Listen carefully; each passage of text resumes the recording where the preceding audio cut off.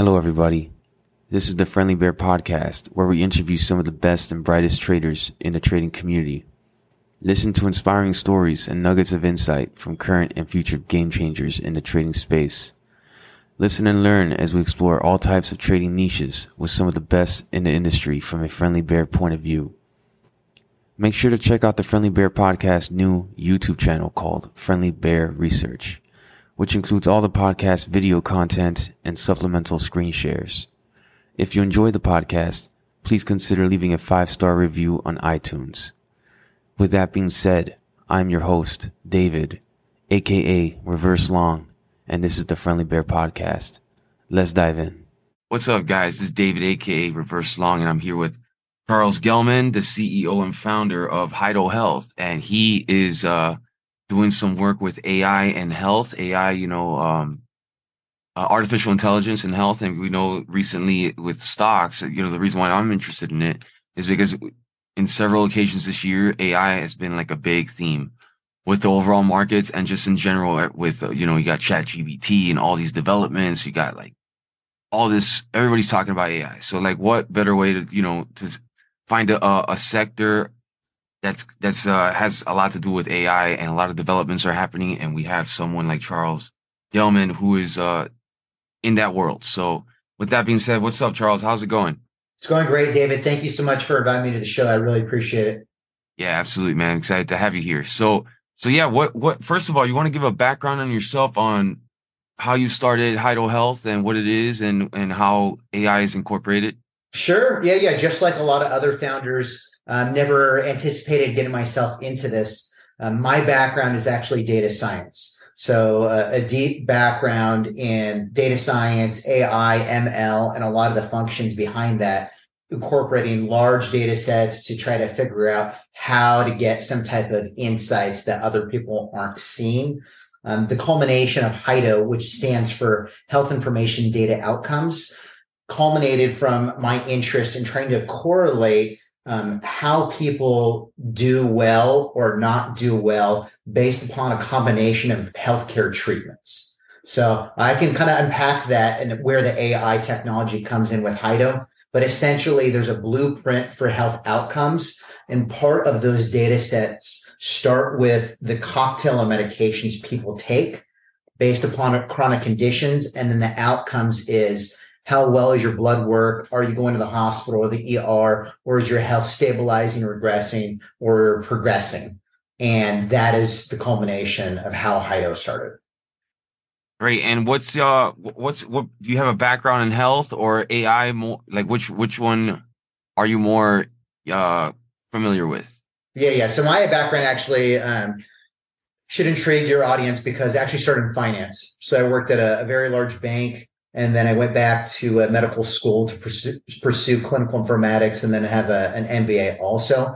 But my interest has always been within the data science realm, and artificial intelligence and machine learning was more of the subgenres that started to increase as time has continued. So my focus has really been trying to figure out those data sets, and then the different algorithms that make things a little bit interesting for people to understand different insights. Excellent. So how long ago did you get into the artificial intelligence world, and did you see like now in 2023, has there been like a big boom all of a sudden, everything clicked, and like now it's like you were ahead of the game before, or how did that come about? Yeah, it was just like a lot of other founders, it's more like a happenstance. There was an opportunity that presented itself. I was working at a large medical device company at that time, and we started to study the same type of books and information that was being taught at the university. And it piqued my interest. And just by coming across it, I started to investigate a little bit more. And then that's when that rabbit hole starts to, you start slowly creeping around it. And then you get gravitated right into that vortex. And then I started just to go all in and started to really research it. So before there was really a big public, focus on artificial intelligence and machine learning, that's when I started to dive in about 2018. Gotcha. 2018. Okay. Wow. So did you see all this wave of like Chat GBT and all this stuff happening? Because I bet now people go on Chat GBT and type like uh they use that for health purposes. I don't know. So yeah, what are your thoughts on that first of all before we go deeper? Yeah, I think it's a fantastic tool. I still think that there's elements that you probably want to have a human behind to maybe refine it, depending upon how you're utilizing the types of technologies.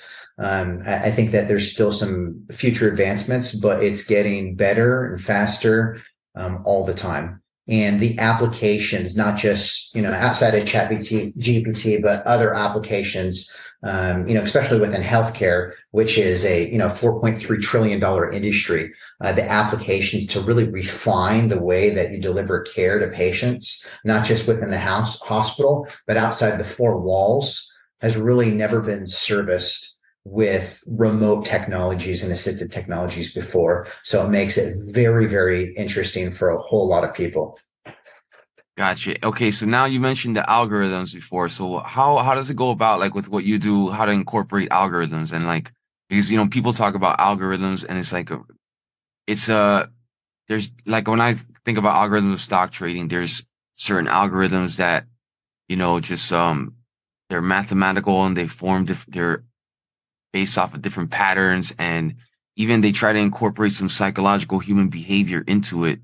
Like for example, how a short squeeze, Mm-hmm. it's aimed to get attract short sellers and get them to max pain levels, and then before the agenda kicks in of it's all mathematically figured out in there, somehow like more or less. That's what they're aiming for to do with those specific algorithms. Now for healthcare, how do you tailor algorithms for healthcare? So imagine each person as an individual or unique data set.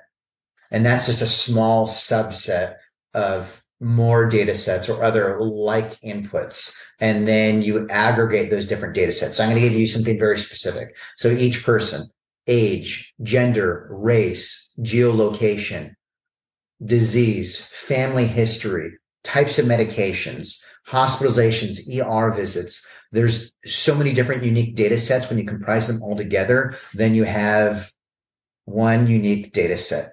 And then what you do is you start correlating those with other like unique data sets. So if you can picture when you start thinking about machine learning, you have one data set that learns upon another data set to then provide a unique insight. And what we do and what we're looking for is the blueprint for health. So for instance, if you have a loved one or a family member that has a cardiovascular condition, they have a unique parameters. So age, gender, race, geolocation, cocktail medications, and then they have outcomes. And based upon their intake or the input, which could be, are they taking their medications? Are they not taking their medications? Are they exercising, not exercising, diet, or not making, or if they're making poor choices, you're going to have deviations that occur. So what we're doing right now is we can understand those behaviors. So when I start talking about AI, to your point, does go into behavioral tracking and behavioral modification. And when you start pushing those together, what you get is a substantial reduction in hospitalizations and ER visits that we've already validated with our white paper, which has been 80%. So it's very, very significant. So the power of AI can impact millions of people. Wow. Okay. So are we just like in the like what inning are we in the like we take it like to the baseball analogy, like the inning as far as AI and health? That's very interesting. So there's a thing that some of your viewers may be aware of, which is called electronic medical record. So when I was speaking about unique data insights and inputs and data sets, when you go into a hospital, you go to your doctor's office, they're collecting data every single time. So your physician may be talking to you, but they're also typing on the computer if you've Yeah. noticed. So we are very, very early. I mean, if you actually look, the majority of the collection occurs when you go visit a clinic, you go visit a doctor or a nurse. But a lot of those data sets, and you've seen this with Fitbit and you've seen this with other auxiliary secondary inputs that are measuring your vital signs, we're still very, very, very early. Yeah. Wow. So I have Fitbit. I actually have also Sleep IQ smart bed. So it's like I'm getting different data and I'm figuring it out in my head, adjusting it. But I'm sure there's a way better way to make use of that data. So you're saying like AI with machine learning can gather all this data and like aggregate it in a more useful way than what we're currently doing right now? Is that what it? Yes. So there's basically three major inputs that the majority of the population has that impacts, I don't know, 95% of the people. You have diet, you have exercise, and then the last input is medications. Generally speaking, and not all people, but if you have poor dietary choices and you don't exercise, then you're on a series of medications. But you also have to alter that behavior because people aren't taking their medications as prescribed. So if they're not following those, then they have different types of outcomes that will change their trajectory versus other like individuals. But we are very, very early on. And by prompting them with assisted robotics in the home, that's your primary input. The secondary inputs are those vitals that you were speaking about. So those are byproducts of those three inputs that are happening. And if you can measure those inputs, then you can start predicting how people will actually do or not do well in the future. I see. And now the whole so you got into this in 2018. So did you with what's going on now, that was 5 years ago. So 5 years ago, did you kind of envision like something like what we're encountering now these days and like going into in the future, which is probably who knows a whole robotic person, you know, writing down those datas when you check in the clinic or whatever, like you were mentioning. So like, is this along the same lines as like, because like, for example, when I think about the old movies and the of dystopia and all that, it kind of, like 1984 or something, it kind of, they kind of predicted a little bit more or less. So did this, did you think about that like 2018 when you first started? Like, like, this is kind of like not a surprise. Well, actually, like I said before, it's kind of happenstance. So my background's data science. So what I was actually looking for is these unique data sets to correlate, whether or not people are taking medications. And the current standard is if you go to the pharmacy and you pick up your prescription, therefore you're compliant with taking your medications. I So the see. standard is not, the data integrity is a little sketchy. Right. So Yeah, yeah. what we want to do is, was their ability to capture the recording to truly understand people's behaviors. And then with a stronger data integrity, now you can make those correlations with blood work and hospitalizations and disease states. But those types of metrics, the amount of engineering that had to go into it to provide the assistive robotics, we weren't really thinking about AI. What we were thinking about is how do we get this type of data source in order to start researching these other different parameters. I see what you're saying. So like, for example, I have this, Hydrate Spark water bottle. It tracks water. I have one here in my office and I have one at home and it lights up when I drink water and it hooks up, it links to Fitbit. I don't know if you see the Fitbit logo. Yeah. I just took it off now, but I have a Fitbit. So I'm tracking my walking, my sleep, and all through the app, the one app and Fitbit water that I Mm-hmm. drink. And I drink throughout the day too a little bit. So it's like, but it's more or less a really good idea of how much water I drink. So like and I got two of them, one here and one in my place. So I can have that as much of that integrity in the app. Okay. Like, and so it's like, how do you get people to drink more water? You got to track it. And how do you trust the tracking? You gotta be on top of it. And like, you gotta trust what the people are saying. Like, you can't just estimate it, especially if you have pills or if you have some medications prescribed to you, you're going to really need to know the true data. So like, you can't just go by the word. Oh, I think I took, like, I take a lot of vitamins too. And sometimes like, I'm supposed to take it twice a day. Sometimes I take it once and I think I took it twice a day, or I took it twice and maybe I take an extra one because I forgot, you know what I mean? Like, lose track of it.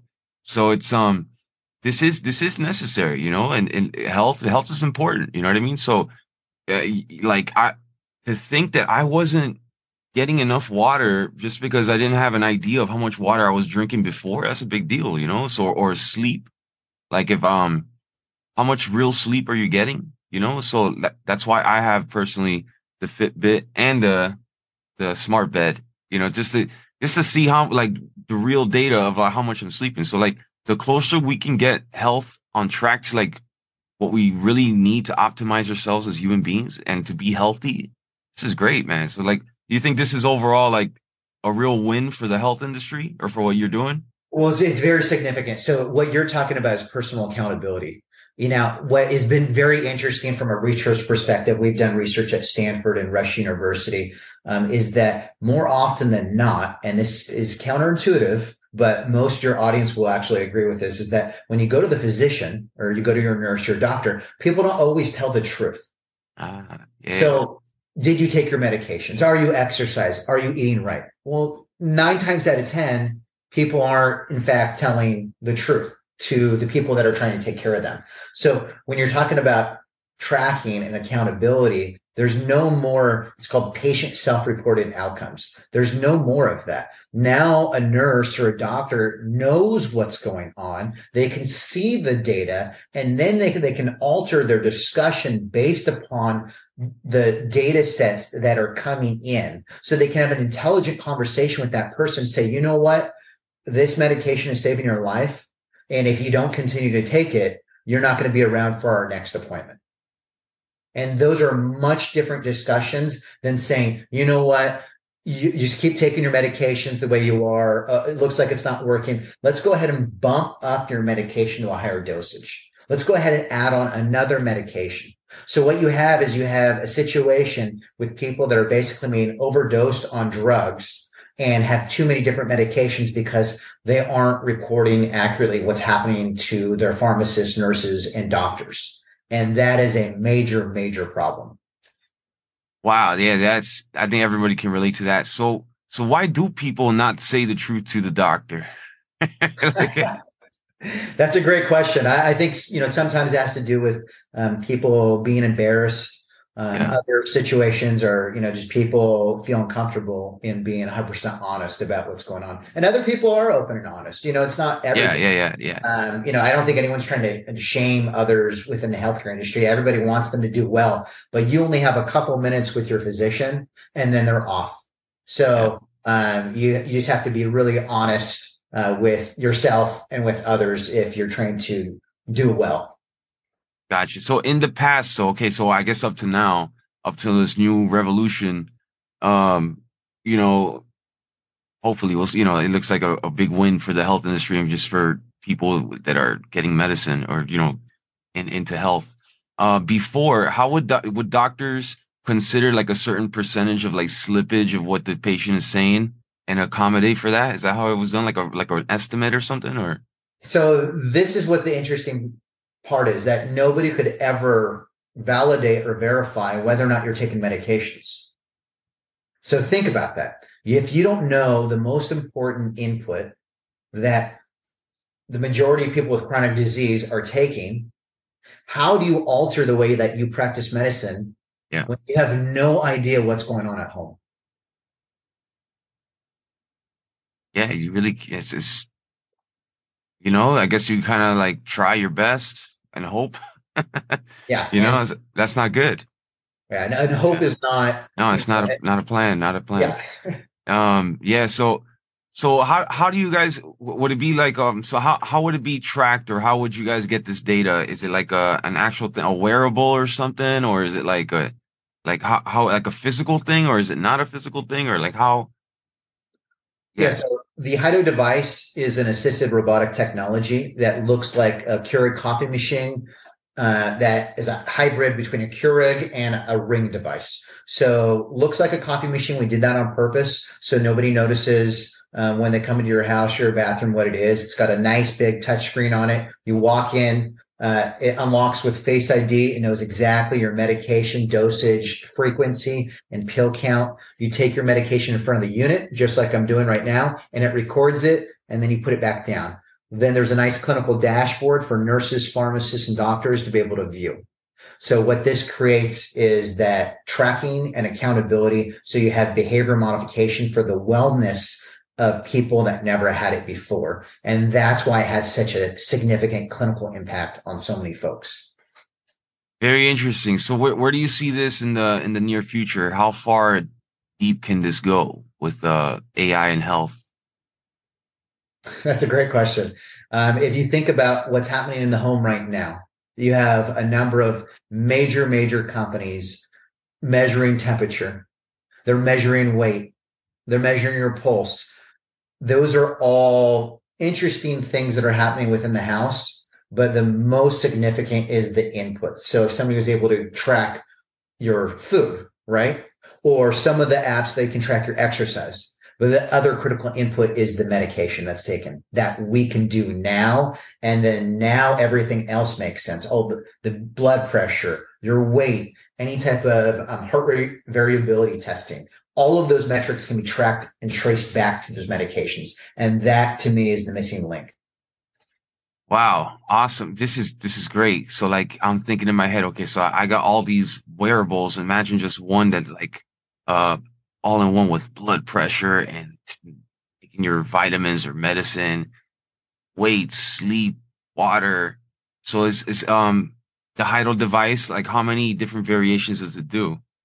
Yeah, so it is Bluetooth enabled, so you could sync up some of those other secondary endpoints or auxiliary measurements if you wanted to see holistically how a person's doing. So now, you're already tracking your water, you're tracking your vitamins and supplements, but now imagine if you actually had something that was doing that all, and then you could determine whether or not those supplements or vitamins were having any type of physiological effect on your body.